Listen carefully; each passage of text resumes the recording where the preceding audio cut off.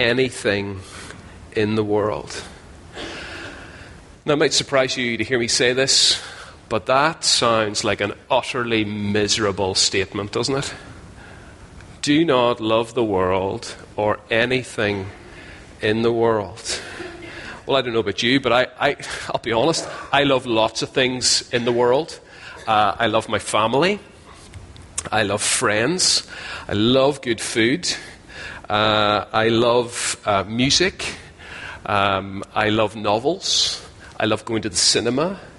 I love hiking in the mountains on a clear day. I love holidays in the sun. I love both the smell and the taste of good coffee. I love lots and lots of things in this world. And John, am I wrong? Am I wrong to love lots of things in the world? Maybe the Amish have got it right. I was reading just last week an article in the online BBC magazine about the Amish, one community of Amish people, I don't know how you pronounce that, maybe you correct me after, Amish, I'm not sure, up in upstate New York near a town called Canton.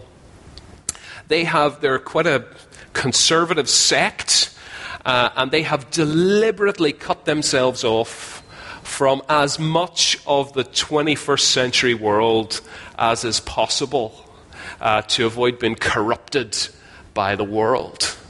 And so the elders of that little community have forbidden anyone under 18 to go into the local town. Most of the economy for that little community is based around dairy farming. And what the elders have decided is that the farmers are to milk their cows by hand and then transport the churns of milk to a central collection point so that their families have no contact with the lorry drivers from the creamery, because they want to not love the world or anything in the world. One story about this community, they got into trouble, it's why they hit the news a few years ago, back in 2015, was when they were building houses without putting smoke alarms in them. And that is illegal in the state of New York. And so a bunch of these Amish builders were dragged into court and charged with breaking the law.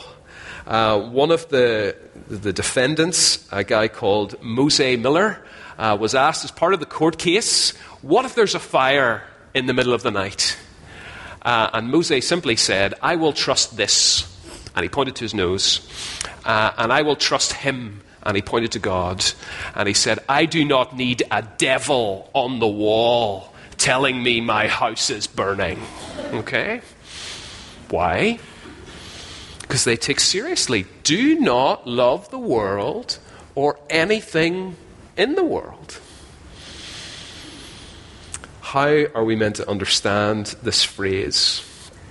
Have the Amish got it right? Are we horribly compromised? Well, just glance over to chapter 3, verse 11. Just glance over to chapter 3, verse 11. John writes this, for this is the message you heard from the beginning. We should love one another. Okay, so when John says, do not love the world or anything in the world, clearly if he's not been completely inconsistent, and I don't believe he is, he's a very consistent, clever writer and inspired by the Holy Spirit, he is saying when he says do not love the world, he's clearly not saying that you're not to love people in the world.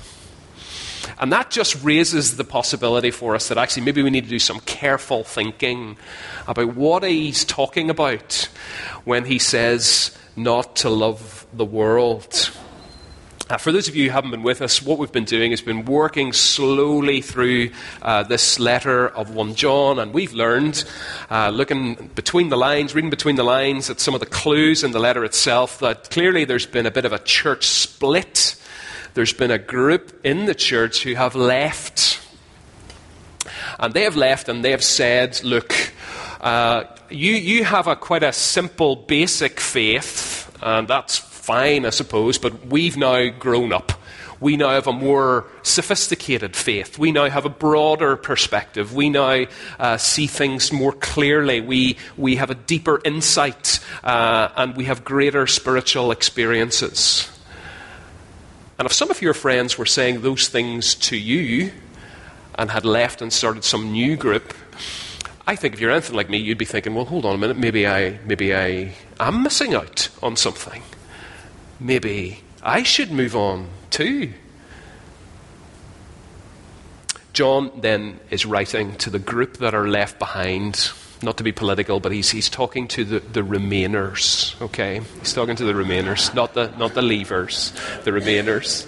And he is writing to encourage them, to reassure them. Look, what you have believed from the very beginning about Jesus, that is true. That is true. The way you've been instructed to behave, that is right. That is right. Stick with what you've got.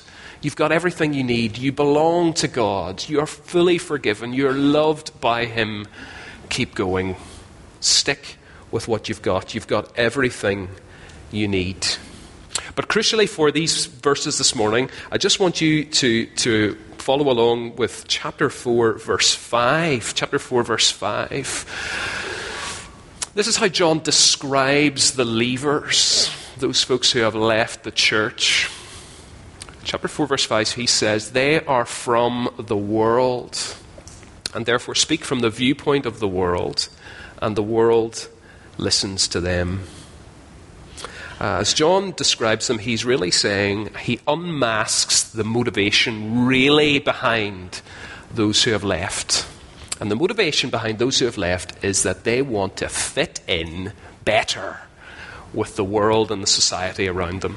And that has led them to edit some of the beliefs that they once held and open up and be more permissive in the behavior and lifestyle that is permitted for them.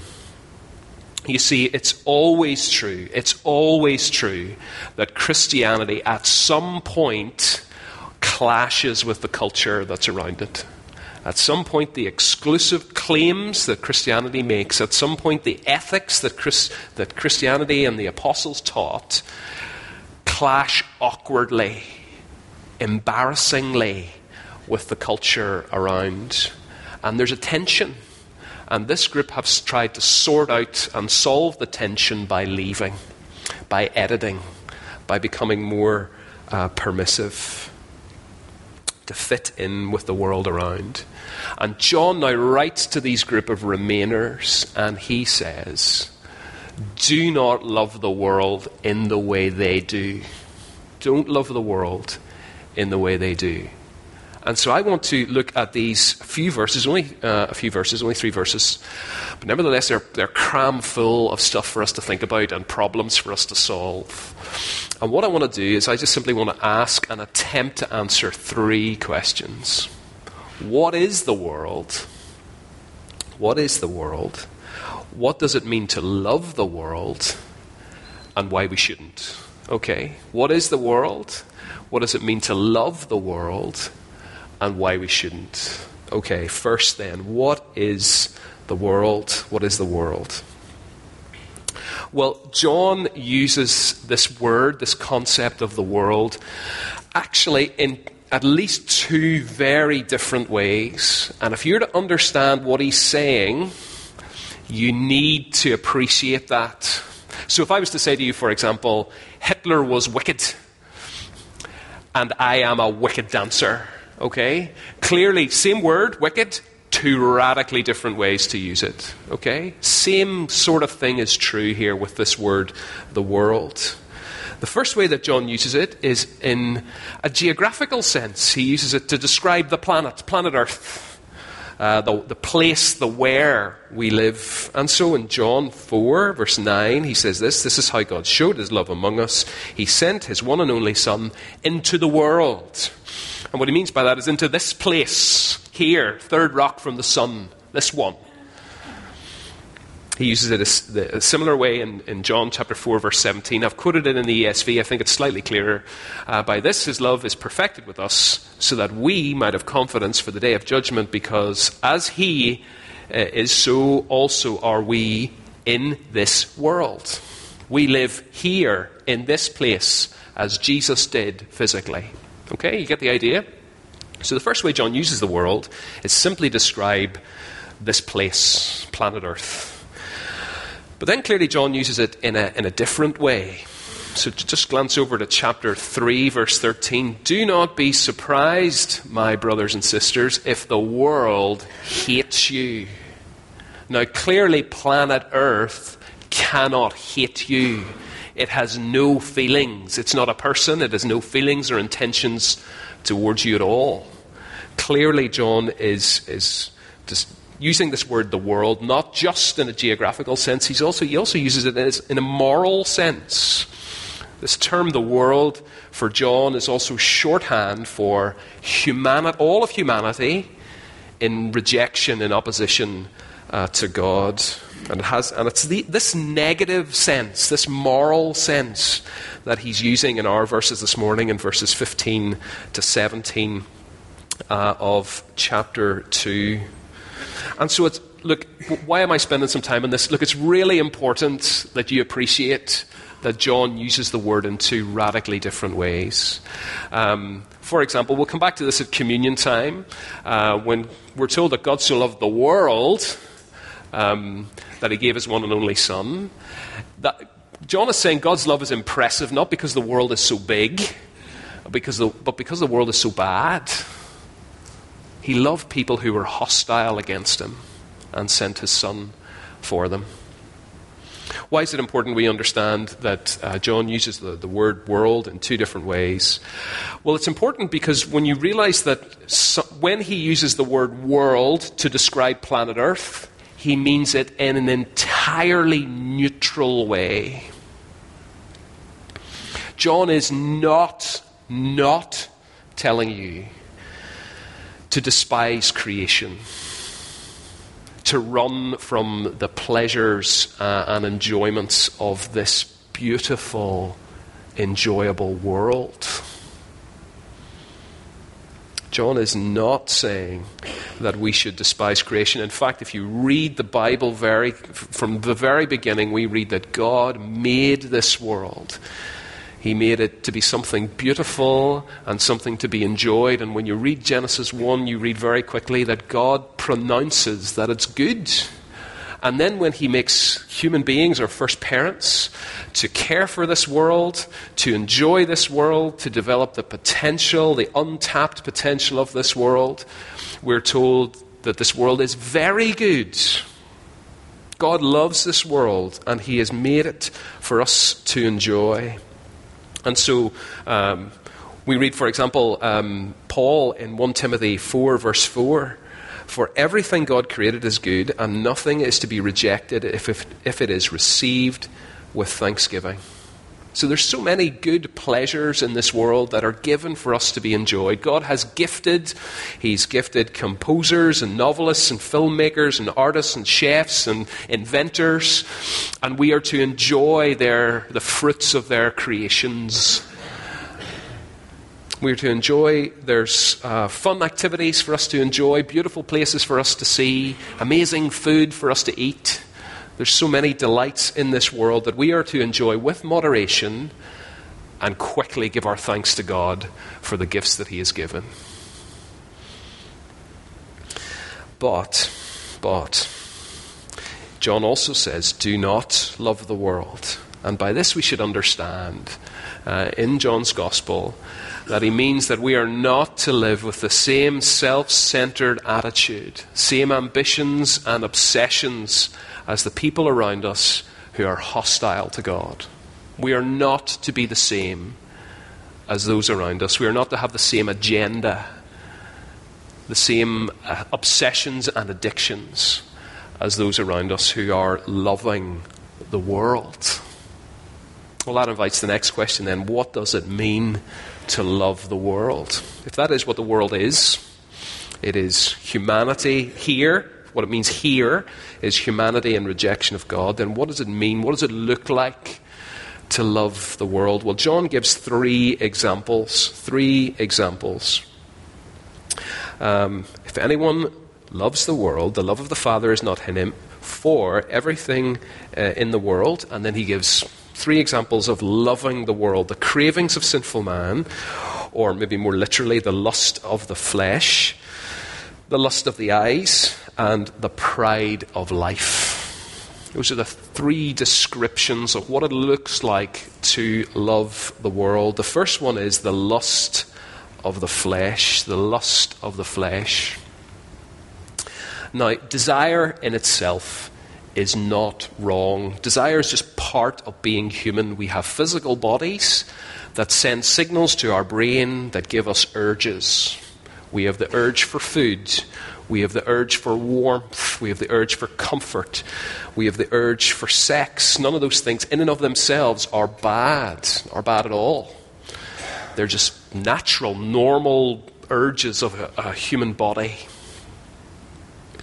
The word, however, the Greek word that Paul uses here, I don't normally do this, but we didn't get the font right. Forget about the font in the middle. The Greek word that he uses to translate lust, epithumia, there for all the Greek scholars out there, it can really be translated over-desire.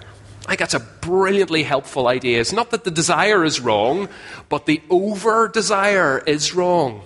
It's to desire something so much that actually it outweighs, it overtakes any thought of being obedient to God. So the lust or the desire this desire for a good thing that becomes more important than pleasing God. So the lust of the flesh here could be defined as the disorder or inflamed desire for pleasure without regard for the Creator's instructions. What does that look like? Well, that's when a man says, actually, this job is not really ethical. As a Christian, I probably shouldn't be doing it, but the money is so good that I can't say no. It's the woman who says, I know God has said that sex is a wonderfully good gift, but it's for inside marriage. But I really fancy this guy, and I really want to be with him, and so I'm going to do it. Both of those are lust of the eyes, or lust of the flesh. I know God has told me that actually turning the other cheek and forgiving someone is the right thing to do, but they are just so winding me up at the moment that I'm just going to give them both barrels. Okay? That is lust of the flesh. I've had an incredibly stressful week. It's been really tough. I'm stressed out. This weekend, I'm just going to take a few drinks and just forget my troubles. That is lust of the flesh. Those urges overtake what you know God has commanded you to do. The lust of the flesh is the disorder or inflamed desire for pleasure, satisfaction, without regard for the Creator's instructions. And is that not exactly what the world preaches to us? If it feels good, do it. As long as you're not hurting anyone, if it feels good, do it. In fact, we're increasingly been told that actually to repress any urge or desire is dangerous. You shouldn't do that. If you feel it, that means you ought to do it. As long as you're not hurting anybody. John would say those messages, those urges, that is the lust of the flesh. That is the lust of the flesh. That is one way in which you are loving the world. Loving the world. Second, lust of the eyes. Lust of the eyes. There's one type of gift that has gone down exceptionally well in the Campbell household. And that is Star Wars Lego. Star Wars Lego. And what's not to like, everyone? Star Wars, great. Lego, great. Together, awesome. Okay? And it's been no harm that actually I get to build Lego again. So that's been brilliant. But one gift, we went big last Christmas. And Samuel got the Star Wars Millennium Falcon. This is the instruction manual, okay? Right? It's the instruction manual that I stole from his bedroom this morning. It took days to build it. Step by step, piece by piece, hour by hour, day by day. It's gone down a tree in our house. Samuel slept with it beside his bed for ages, still plays with it regularly. It's been brilliant. And when you get to the end, you get this wonderful picture of the completed set, right? This is the completed set. And that used to be, when I was a kid, that used to be the final page, but it's not the final page anymore. Instead, this is the final page. Here are all the other things that you could also have, right? It's what economists call the nudge, right? The nudge. And look down, and there's, www.lego.com, hint, hint, hint, okay? The nudge. And it works a treat. We spent days building this big Millennium Falcon, piece by piece, till we finally got to the final page, and within about 30 seconds, Dad, for my birthday, could I have the Han Solo speeder as well? That is Lego's attempt to monetize the lust of the eyes. The lust of the eyes. We all know, you see, it's a really short journey. It's a really short journey from your eyes to your heart. I see it. Oh yeah, I really want that. I really need it. I can't imagine now life without that thing. That is what John would call the lust of the eyes. And it's the cry of a 7-year-old. But it's also the cry of a 27-year-old. It's also the cry of a 37-year-old. It's also the cry of a 57-year-old. We never really get past that. I see it. I want it. I need it. That's the thing that will satisfy me. And so, according to John, then, the lust of the eyes is the disordered or inflamed desire for possessions without thanks for the Creator's gifts. That's what he means here. The lust of the eyes. And we see a brilliant example of that in the famous story in the book of Joshua, the story of Achan. Some of you will know that story. God has guided his people through the desert. He's bringing them into the promised land. There's this first massive obstacle, the walled city of Jericho. God supernaturally enables them to conquer that city, but he gives them one clear command after he does that, after he provides that supernatural help. Do not take any of the treasures of that city for yourself. And then we read about one guy, Achan, who goes wandering around the city and finds this beautiful cloak from Babylon. He finds articles or items that are of silver and gold. And at that moment, his desire for wealth and comfort is more important to him than his desire to be obedient to God, and so he takes them, and disaster follows. That is the lust of the eyes. I see it, I want it, I need it. And we're all guilty of that, aren't we? We're all guilty of watching the TV shows, Old House, New Home, Grand Designs. What an amazing house. Wow, look at the job they've done. And then you look around your own house and think, what am I stuck in this miserable little house for? I need an extension. New kitchen. That's or we stroll through Instagram. And we say, oh my goodness, look at the way they're dressed. Look at the lifestyle that they're enjoying. If I only had that, then I would be happy. That is loving the world. That is the lust of the eyes. And we are all guilty of it, aren't we? We're all guilty. the lust of the flesh, the desire for pleasure that's inflamed and out of control, the desire for stuff that's inflamed and out of control, and the last one is the pride of life. The pride of life. I think the NIV does a good job in explaining that. It is boasting, the pride in who we are and what we've achieved. Pride in us and what we've achieved. I've used these two illustrations before, but I can't think of anything better, so I'm going to give them again.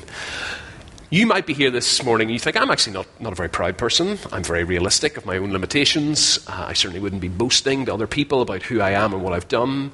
Yet, try these two tests on for size. Imagine there is a group photograph that you are in. And someone says, oh, did you see the group photograph? Who do you look for first? We all look for this.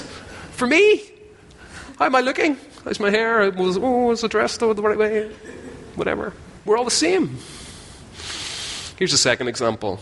Second example is, I've had lots of arguments that I have lost, especially in my own home, but I've lots of arguments that I've lost, okay?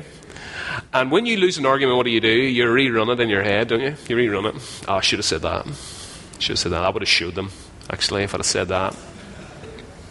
I've lost lots of arguments, but I've never lost a rerun. Never. I always come out the winner. And we're all the same. I don't think I'm alone in that, am I? We're all the same. We are naturally proud people. We're naturally proud people. We have an inflated sense of the importance of self.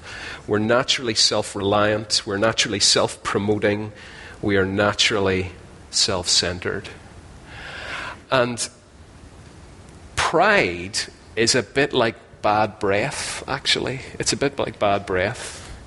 You don't notice it so much in yourself, but when someone else has it, oh, it's disgusting. It's repulsive, isn't it? We're really good at seeing it in other people, yet we're blind to it ourselves, aren't we? We're blind to it ourselves. How many of our conversations are actually just interrupted monologues where we're talking about ourselves and then someone else says something while we have to stop and then we can talk about ourselves again? How much of our social media output, with the posts that we make on Facebook and Instagram or Twitter, are actually just self-promotion? Just self-promotion. Look at me, look at me, look at me. Aren't I doing well? The pride of life.